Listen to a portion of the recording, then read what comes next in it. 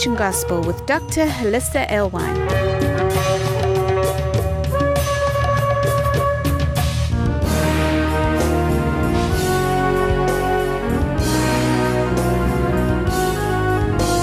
Join us around our Shabbat dining table as we explore the Torah portion.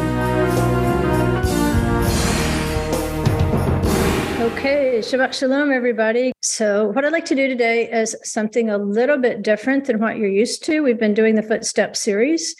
And what I've noticed, sometimes they do away with the chat where I can't read it. And so you don't always know what's been said. But what I have noticed sometimes is that when I refer to something out of Workbook 1, which is where we really started with the Creation Gospel, because there have been lots of new people jump into the study, a lot of them during the Footsteps series, they're not really familiar with what we're talking about when we talk about something that happened on day 2 of creation, or especially day 4 of creation. And so I don't want to give you the whole course. I can't. It's impossible. It's too comprehensive. But I want to give you just a sample today. And if you like the sample, if that interests you, then I hope that you'll follow up and contact Keisha Gallagher at graceintorah.net. And I think it's, wait, don't write that down. Go back to the chat box. I think it's Keisha at graceintorah.net. Keisha, K-I-S-H-A. Keisha at graceintorah.net. And she'll be starting a Zoom class in January 26th. And especially if you're in say South Africa or Europe, I think because she's holding it earlier in the day here in the States, I think it'll be beneficial for you guys who it's a hardship sometimes to jump on, when we're doing stuff here in the States. And so it'll be particularly friendly to people in South Africa, Europe, and so forth, if you've maybe been putting off taking the course because it was just at a difficult time for you. So look into that. If I don't want to say if it strikes your fancy, I hope it doesn't strike your fancy. I hope it just speaks to your spirit. That's the important thing. And of course, this study that we're going to do today is just a sample of the Creation Gospel, just a sample. As you know, the Creation Gospel is a whole series of workbooks, but the foundational workbook, Workbook 1, it takes you from the 7 days of creation to the 7 spirits of Adonai, to the 7 feasts of Adonai, to the 7 assemblies of Revelation. And the point of stacking those layers of 7 like that is to show you that once you learn the paradigm of the creation, once you learn the paradigm of the 7 days of creation, then you will better be able to grasp the 7 spirits of Adonai in Isaiah. You'll understand how important it is for you to celebrate the biblical feasts.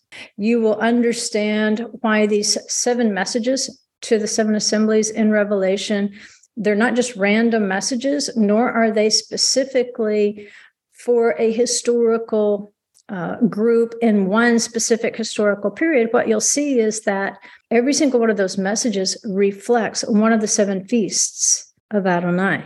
And I think that's why this study is important. It gives you that paradigm. It helps you to understand how this paradigm works.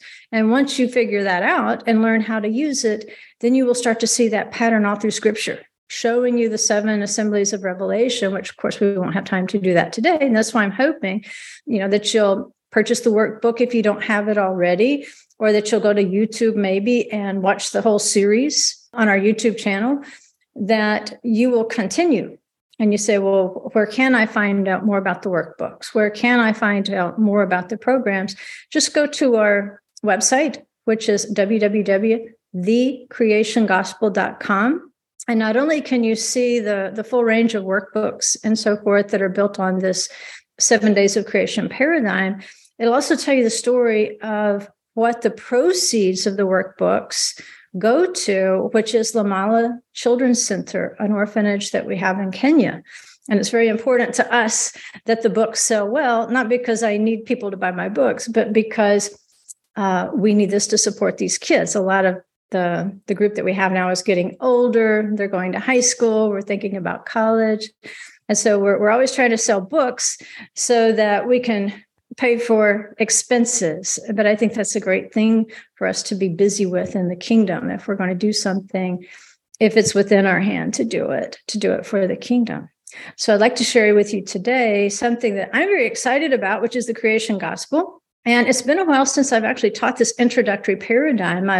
I've left it to Keisha Gallagher really to coordinate the foundational level at this point so that I can race on. And we've been, learning the Song of Songs, the Footsteps of Messiah, doing some in-depth Torah portion teaching. But this is the beginning. So it's a good idea to go back and just refresh our beginnings sometimes and to stay excited about these days. I don't even call it a small beginning. It was a rocket liftoff of a beginning when I first started teaching this paradigm, it just grew out of teaching Torah portions. So it wasn't any great thing where I woke up one morning and I had this wonderful download. It was just a process of teaching Torah portions. And out of those Torah portions, I began to see the paradigm and eventually just crystallized it into one thing to make it easier for other people to learn. Just a few notes here. Sometimes people question, what version of the Bible is that you're quoting from? Typically, it's going to be the NASB. And that's not because I think the NASB is the best Bible ever. It's because it's simple. And we need to speak in a known tongue for English speakers. And so as we progress in the study, if we need to look into the Hebrew, which we do, we really, really do, when we get into talking about the seven spirits of Adonai, we need to use very specific Hebrew words because they have such intense meanings. And so we begin to use more of the Hebrew when we get into the seven spirits and the seven feasts, of course. But to begin with, to start out, we want to make sure that we understand each other. And that's I just chose New American Standard because it is a very easy one to understand. There's no doctrinal point behind it. And I want to remind you, too, these graphics are copyrighted and they shouldn't be shared or forwarded without permission. Why is that? Again, because the proceeds of the creation gospel go to support not just the orphanage in Kenya, but if we have extra money, we also support one in India and then a girls' home in Peru. So that's why it's important to me. The scripture is free, it belongs to everybody. But with the creation gospel, we also want to make sure that anybody using the graphics, we know why they're doing that, because there's all sorts of, crazy people out there who might take your things and distort them. And then people think that's what you're teaching. And I can get into trouble all by myself. Thank you. I don't need help. And that's the thing to remember. The proceeds of the creation gospel, they do go to help some kids in need. And if you want to purchase workbooks, please don't do it on Shabbat, but you can find out more on our website, thecreationgospel.com. You can purchase through Amazon. If you don't like Amazon, you can just order it through your local bookstore. Your local bookstore can order these. And if you say, well, I don't know about reading through a workbook, I kind of thought I left my workbook days behind me, then just watch it on YouTube. There's a channel called Hollisa, Alewine, and I teach all the way from the beginning to the end of workbook 1. And it won't cost you a thing to do that. So here's a graphic of the paradigm that we use. And in this graphic, it gives you an overview of everything that you would cover if you did workbook 1. And so we start out with the 7 days of creation. We discuss, and we will discuss today, the prophetic implications of the creations of the 7 days so that we can see them as symbols of prophecy. In other words, if you want to understand the beast and the man in the book of Revelation, then you better understand the 6th day of creation or you'll probably get off track a little bit.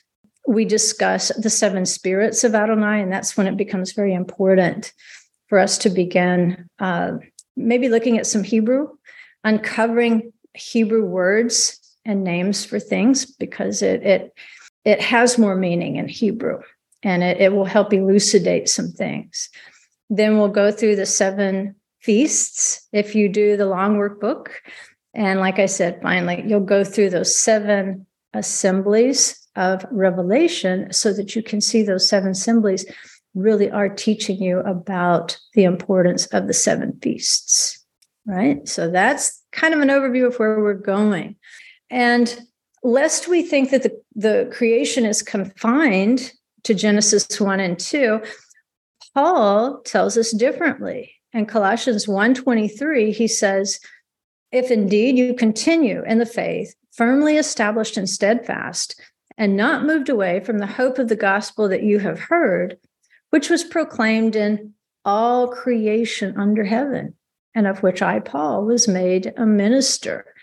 So this gospel was proclaimed in all creation.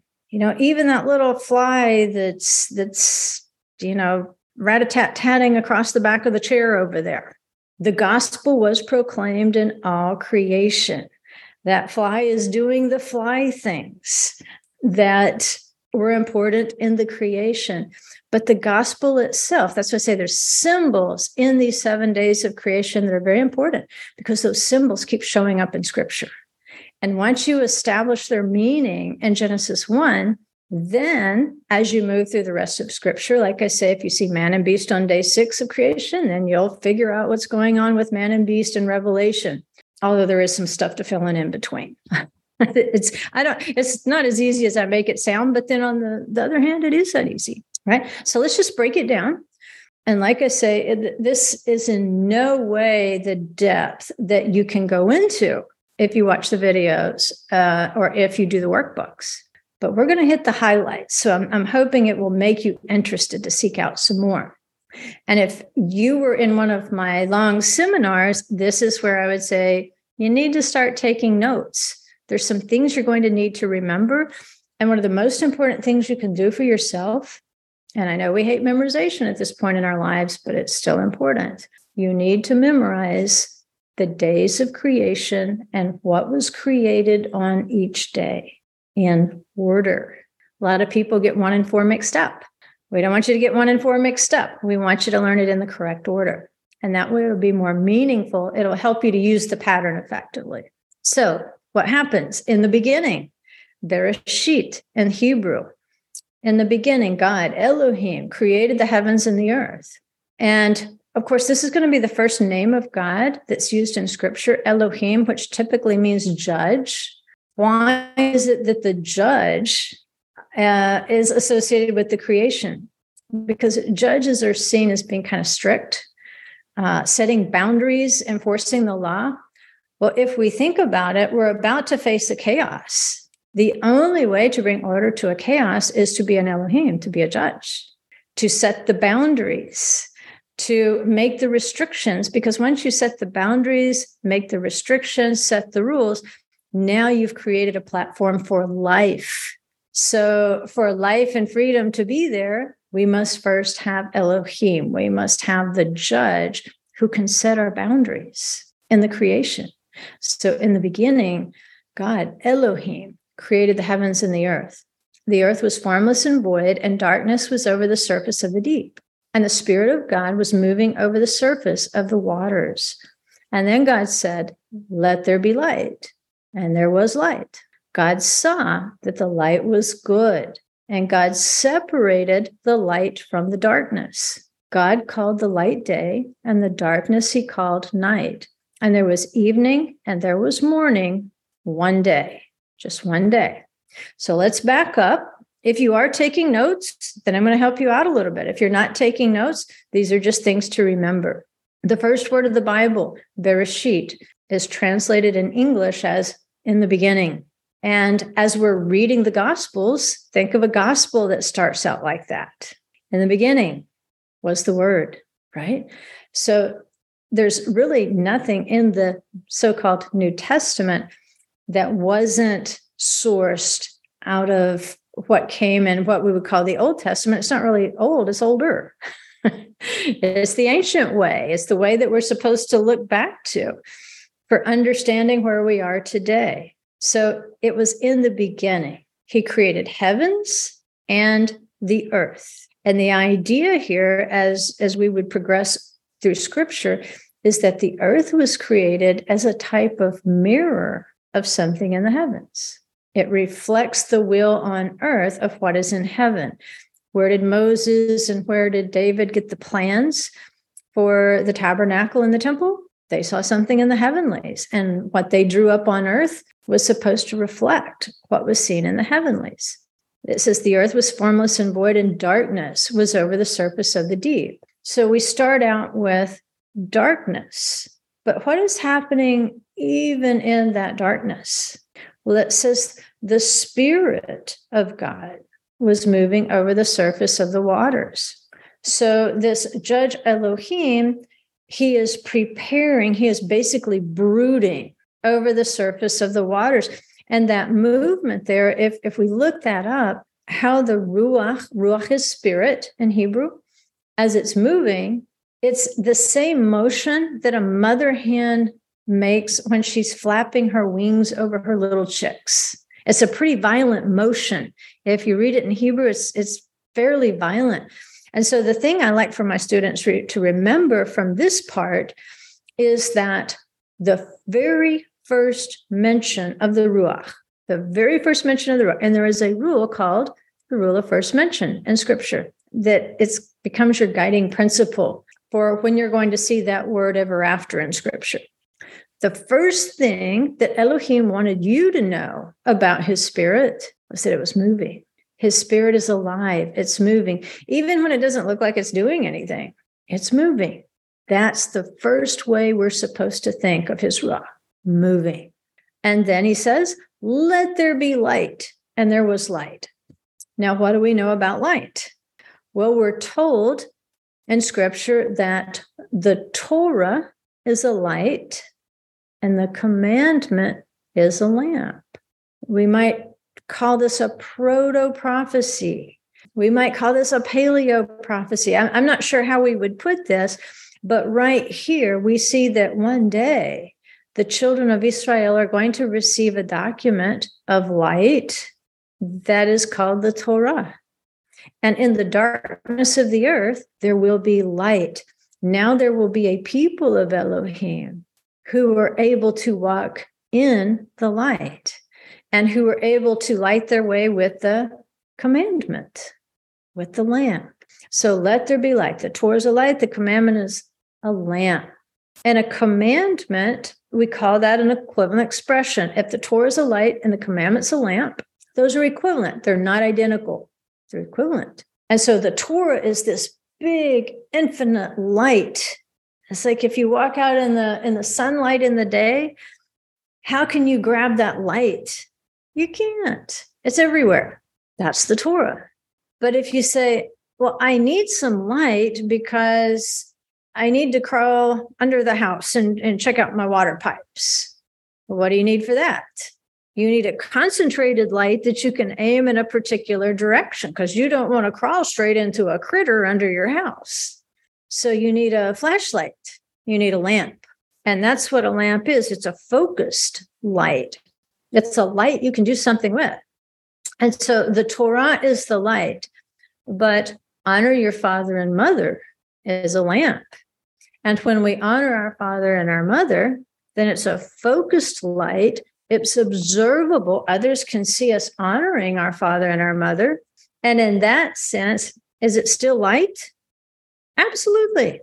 But it's practical. It'll change your life today when you do a commandment. See, you can walk around and say, oh, I do Torah. But my question is, yeah, but do you keep the mitzvot? Because the mitzvot, the commandments, they are a lamp. And people can see you doing them. They're observable, measurable. If you keep the Sabbath day, people can see that. They can see that you don't go to work. They can see that you don't kindle a fire. There are observable things in the commandments of the Sabbath, of the Shabbat, where it's focused, it's concentrated, and now you become a witness. You become a testimony to the light. Same thing with the feasts of Adonai. When you say, I keep Torah, but do you keep the feasts? Because those are observable. If you observe the Passover, then I can observe what you're doing on the Passover, that you're keeping those commandments. They're observable, they're transformative. And that's what Yeshua said. He says, do this in remembrance of me. Let people observe what you're doing, because then you become a testimony and they can ask questions and they can learn about the light. And they can begin to walk in the light of the Torah in an observable way. And so once it says that he saw the light, he sees that it's good. And so something happens here. he has separated the light from the darkness. And so he calls the light day, and the darkness he calls night. Now, as we move through scripture, this will magnify. For those of you who are interested in prophecy, and you read in the prophets a lot, or you read in Revelation a lot, you will be able to build on this and say, not only is the light of the Torah day, and there is a darkness called night, you will see that there are periods of history where the darkness or the night refers to times of exile, when Israel is outside of the land, outside of Jerusalem, unable to keep some of the commandments, such as the feasts. And then there's the times that are called the light of the day, where you can walk in the light of his commandments, where you can obey the commandments fully. So even way back in day one, you can see prophecies that there will be times of obedience for Israel, and there will be times of disobedience when they will be pushed out into the exile. At any rate, he wants us to be separated from the darkness.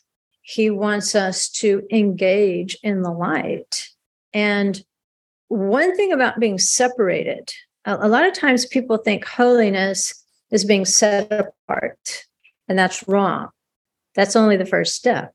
The first step of holiness is to be separated from something that is dark. The second step of holiness is to be gathered to like kind and like mind. He'll separate you from one thing in order to gather you to another. If you were only separated, then here's what's going to happen. Day two. And on day two, there is only separation. Then God said, let there be an expanse in the midst of the waters of the Mayim, and let it separate the waters from the waters. God made the expanse and separated the waters which were below the expanse from the waters which were above the expanse. And it was so. God called the expanse heaven, or Shemayim. And there was evening and there was morning, a second day. So if being set apart is all that wonderful, then why wasn't it declared good? That's the question of the second day.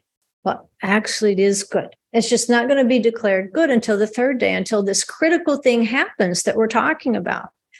If you're just separating, in a sense, you're just dead. There's nothing happening.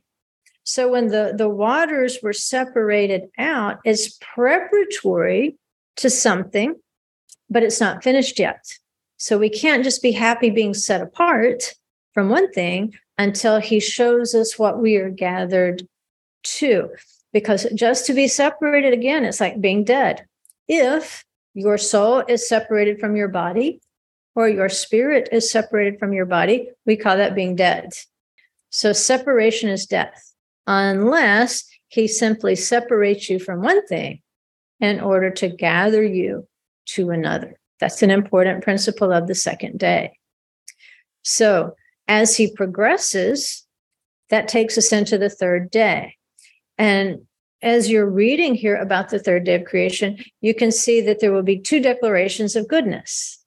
And let's see what makes it good.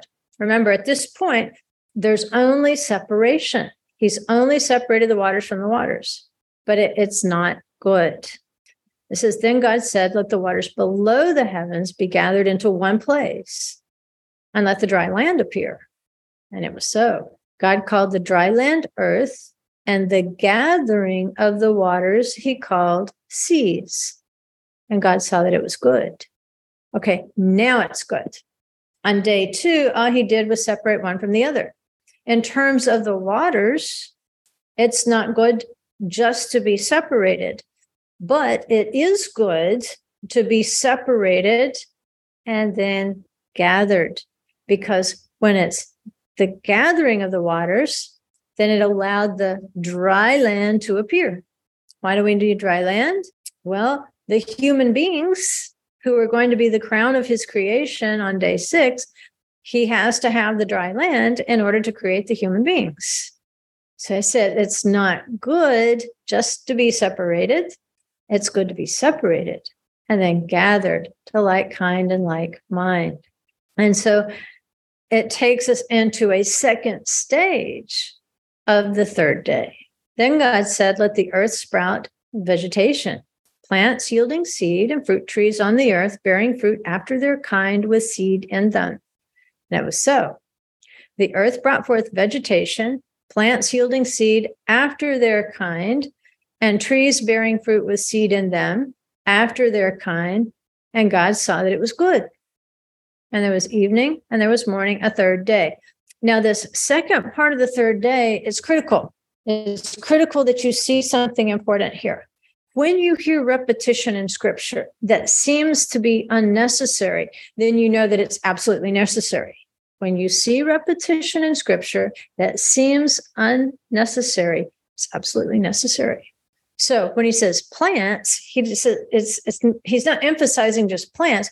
He's emphasizing here plants yielding seed and fruit trees.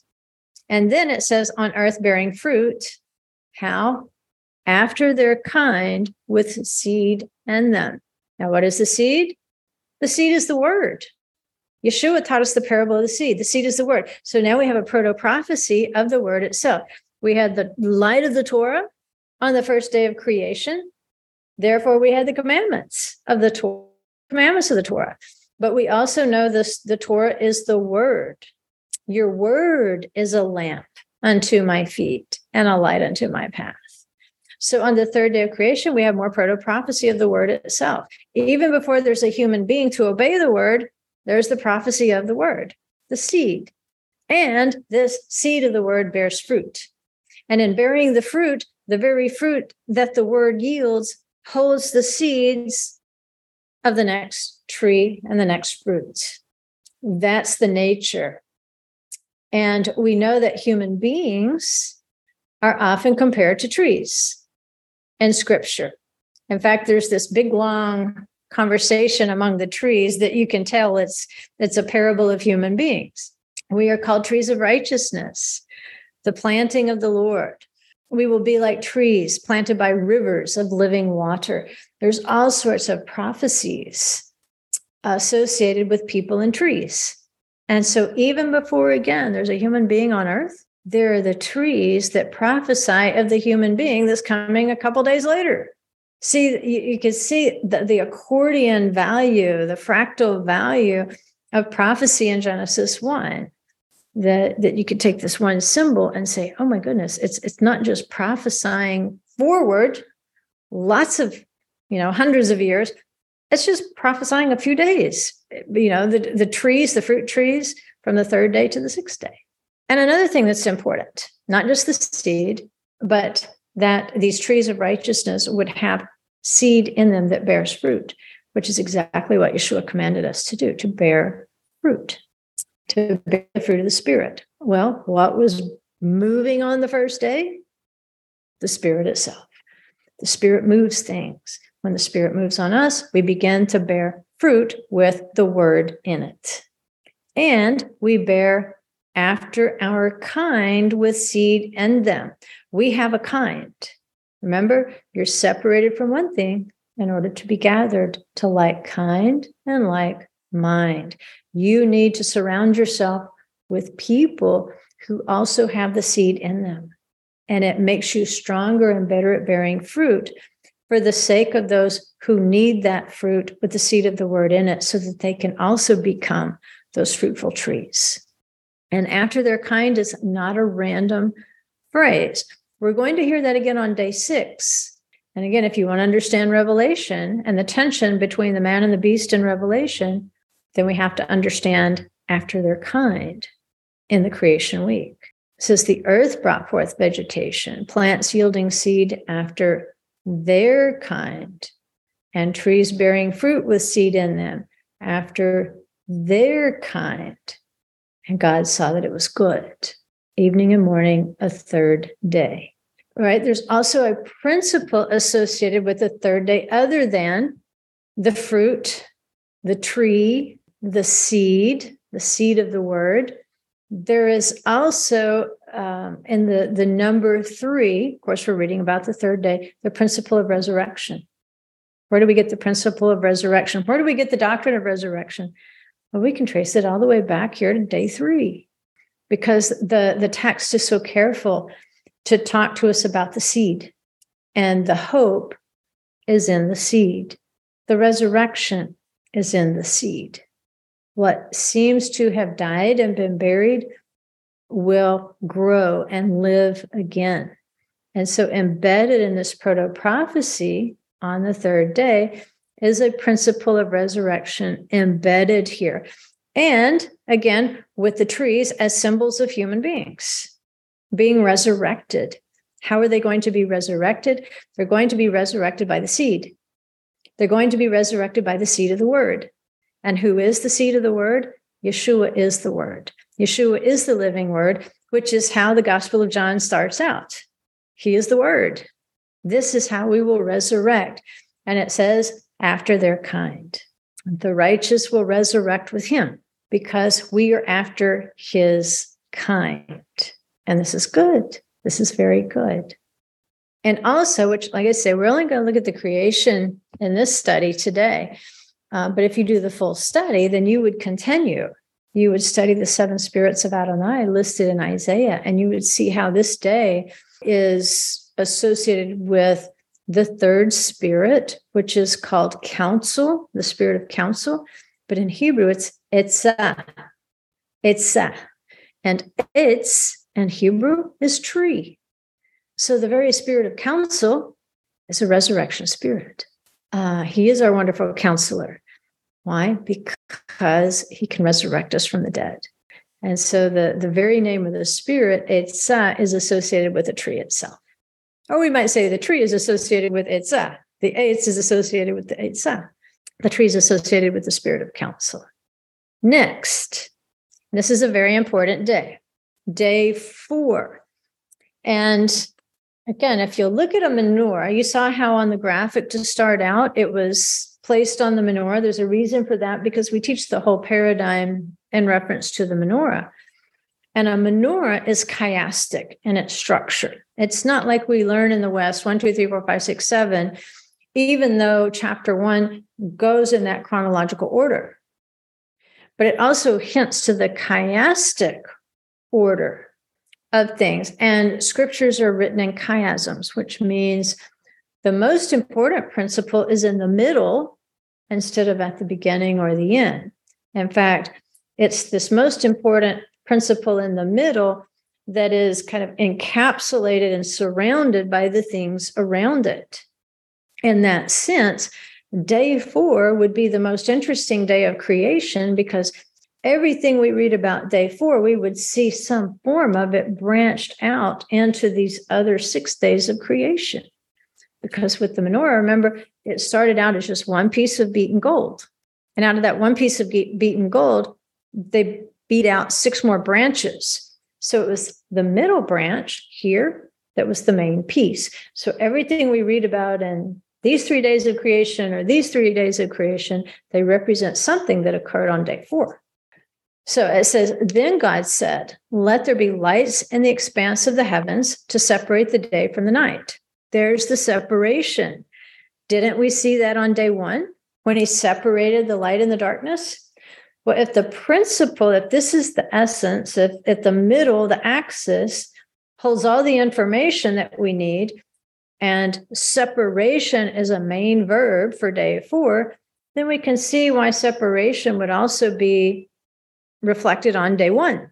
He's going to separate the light from the darkness. On day 2, he's going to separate the waters from the waters.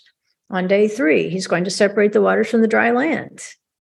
There's separation here, there's separation here. What is happening? Holiness, separation in order to gather, to like kind and like mind, to produce fruit with seed in it. If there's lights on day 4, there was light on day 1. God said, let there be lights in the expanse of the heavens to separate the day from the night, and let them be for signs and for seasons. Seasons there in Hebrew, it's moedim. Moedim. If you're going to learn any Hebrew words, learn moedim, because these are the feast days. These are the 7 feasts of Israel.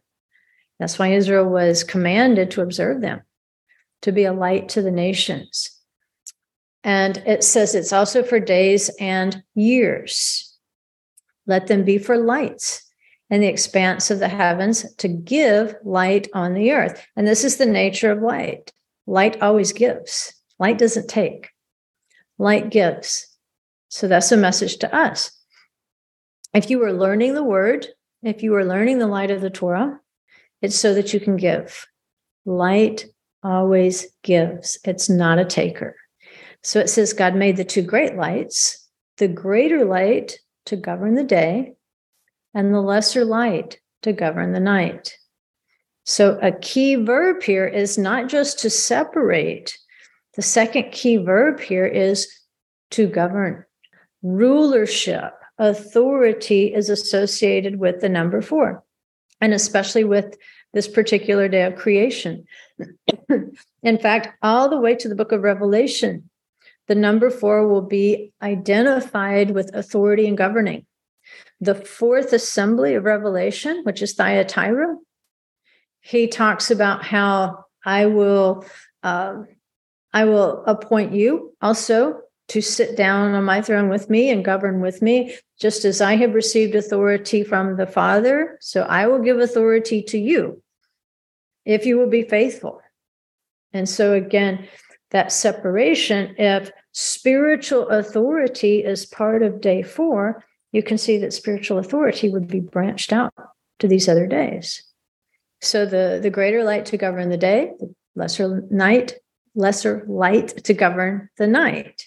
He made the stars also. Again, proto-prophecies. Yesterday, on day 3, he made trees as symbols of human beings. Now he's making stars, which can also be symbols of human beings. Remember, he takes Abraham outside and he says, Abraham, look at the sky. Count the stars if you're able. So shall the number of your seed be. Who are Abraham's seed? Those who are trees, who have the seed in their fruit, the seed of the word in their fruit. These are the children of Abraham. They are like the stars. They give testimony to the word. They give testimony to the light. God placed them in the expanse of the heavens to give light on the earth. What are we here to do? Give light on the earth. Give the Torah on the earth. Give the word of Adonai on the earth. To keep the commandments on the earth as a light and a testimony. It says, and to govern the day and the night, and to separate the light from the darkness. And God saw that it was good. There was evening and there was morning, a 4th day. So you see the repetition there, to govern, to govern. So there's a couple of things, if you can't remember anything else about this little introduction, you can remember 2 things about day 4. The number 4 represents governing and authority, and it represents a separation, separating things out in order to gather them together. Just like there are, even in the constellations, there are certain constellations of the stars that send a particular message, right? And they are separated from other stars. They're grouped together as a testimony. Just like, the 12 tribes are associated with certain constellations of the stars. And there's a meaning associated with each of those 12 constellations. And it's just telling the gospel. So that through the course of the year, of course, astrology has commandeered that and done bad things with it.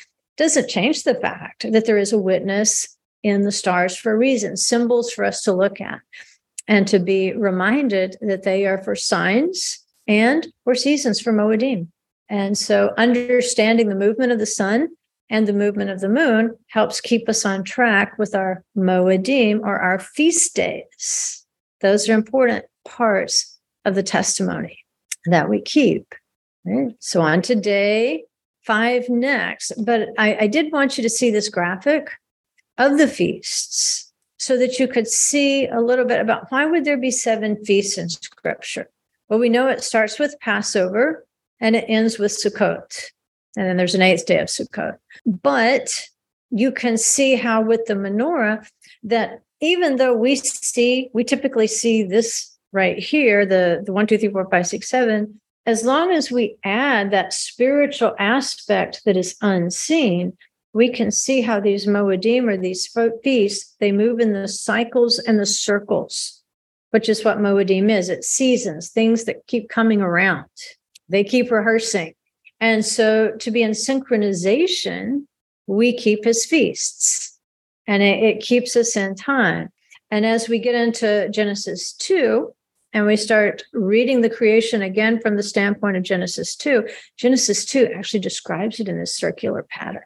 And that's really going to help us to understand why the feasts are important, not just because they're in the Torah, but because they were prophesied from day 4 of creation, from the standpoint of being separated from other people to our own kind, and from the standpoint of governing, that these feasts were there to, even before a human being, to govern our times. And it is not for mankind to create the calendar. It is for the Creator to create the calendar. And then as man is placed into this garden, in these circling rivers of Eden of the garden, then he comes into synchronization with the plan of heaven, with the heavenly authority. So when we keep the feast, we are proclaiming the authority of the Creator over the universe. For the universe right now, knows it or not, chooses to obey or not, is irrelevant. We're saying, I don't care what you do. As for me and my house, we are going to keep the appointed times. We are going to keep the feasts because he created these for us. He prepared these things for us, for life and for good. And that's why we're separated from other people. That's why we're set apart. We are set apart from pagan or heathen or just man-made calendars in order to observe his cycles, to proclaim his authority with those who also are of the same mind and kind. Which takes us to day 5. I love day 5. It's a fun day in terms of prophecy. I love doing day 5 when we do the full study. It says, then God said, let the waters teem with swarms of living creatures, and let the birds fly above the earth in the open expanse of the heavens. God created the great sea monsters and every living creature that moves, with which the waters swarmed after their kind, and every winged bird after its kind. And God saw that it was good. God blessed them, saying, be fruitful and multiply and fill the waters in the seas, and let the birds multiply on the earth. There was evening and there was morning, a 5th day. So do you see the repetition here? The birds and the fish, they are going to swarm after their kind. And again, this is all leading us up to day 6, when the beasts and the human being were created. The beasts after their kind, but the human being is going to be created after a different kind. So scripture is being very careful to point out to us, the animals are after their kind. Don't confuse yourself with them. When repetition seems unnecessary, it's necessary, because we consistently confuse ourselves with monkeys and, all this stuff. He says, don't confuse yourself. Know who your kind is. And the Hebrew word, like I say, we do need to go into Hebrew when we do this study. The Hebrew word there for teeming and swarming, it comes from a Hebrew word that means to run, ratz, to run fast. So if you were trying to explain to somebody what this verb would look like, you would say, okay, close your eyes and visualize millions and billions and billions of moving feet. That's what it means. So when these birds fly, it's a reproductive quality to it, and it's multiplication. And in that sense, now we get a better understanding of the gospel. Because if you think of what happened up through day 3, up to the trees, yes, the Torah is there, the commandments are there, separation is there, but where's the movement? We know that the spirit of Elohim was moving on the surface of the waters. So where's the advantage of that movement? Well, there's trees that tells us water's moving. but it's limited. The apple doesn't fall far from the tree. The seed won't go far from the tree. But what if a bird picks up the seed and carries it? Now it'll go much farther. Now it'll go faster, farther and faster with the help of the birds, because they're teeming and swarming. So you've got a revealed world, the birds of the heavens, and then you've got a concealed world, which is going to be the fish of the waters. They're both supposed to be fruitful and multiply. So what we can see in the birds swarming, teeming, flying in the heavens, we know that there's also a concealed world below it in the waters that's doing exactly the same thing. We've got two realms there. But the seed of the word, now the gospel, it can move much faster. Instead of just falling under these trees and maybe the water moving it around, now we've got the swarms that can pick up the seed and move it a lot faster. They can move it all over the world. So it's no accident that Yeshua first picks fishermen. He starts calling people. He'll say, I will make you a fisher of men. Because again, we've got the proto-prophecies of the creation. I will make you fishers of men. I'm going to put the seed of the word in you, and you're going to be like little birds that fly. You're going to take this gospel. You're going to take this good news. You're going to take this seed of the word to disciple the nations. And now you're going to multiply. I mean, you're going to team. You're going to swarm. You're going to blow up and start multiplying like crazy. He says, be fruitful and multiply. Fill the waters in the seas and let the birds multiply on the earth. And actually, the seas can often represent the peoples, the nations. So he's saying, be fruitful, multiply, fill the nations, and let the birds multiply. Let those who take the seed and carry it, those who are going to disciple others, let them multiply on the earth. And this is the fifth day. So that's pretty cool, isn't it? That even from the beginning, when Yeshua says, I will make you fishers of men, he's saying, I'm going to die and I'm going to resurrect on the third day. Think of the creation, the resurrection's in the seed. But he says, I got to go to the Father. So it's during the Passover week. He's going to resurrect. He appears to his disciples, and he does something interesting twice. After he resurrects, he appears to his disciples. And the first time, they're not really sure that it's him. And he says, it's really me. You can touch me. He says, do you have any fish? Now, he had to have had a little smile on his face when he asked them that, because they're not quite getting yet that they're about to literally go start fishing people, just like this gospel says. And then he appears on the beach up in the Galilee, and he's cooking fish. He's sending them every message that, guess what? Go back to the creation, guys. After he resurrects, then he's going to say, okay, now tarry in Jerusalem until you have received power from on high. Power in Hebrew is gvura. And this is the fifth day of creation, as gvura is the fifth spirit of Adonai. So this is the fifth day of creation. And now they will begin to move with gvura. They will begin to move with power. And that's what Yeshua told. Stay there until the feast, until Pentecost, until Shavuot. There, the power is going to fall on you. And then you can take it to the fifth day. You can take it to the fifth part of the prophecy. And then you can go fill the waters and the seas. You can multiply on the earth. You can spread the seed. And so that little tongue-in-cheek, do you have any fish? I would love to have been a fly on the wall and seen that. And just to see their faces, like, did they get a clue at all as to what he was saying? This is the next step of spreading the gospel. So why do you need to keep the feasts? So that you will be filled with the Spirit to do exactly what what you're supposed to do at the appointed times.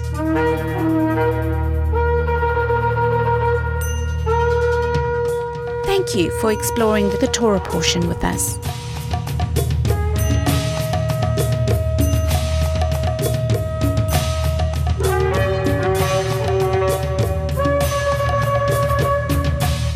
For more information on this ministry, go to thecreationgospel.com. You can find links there for our newsletter, books, workbooks, Facebook, and our YouTube channel.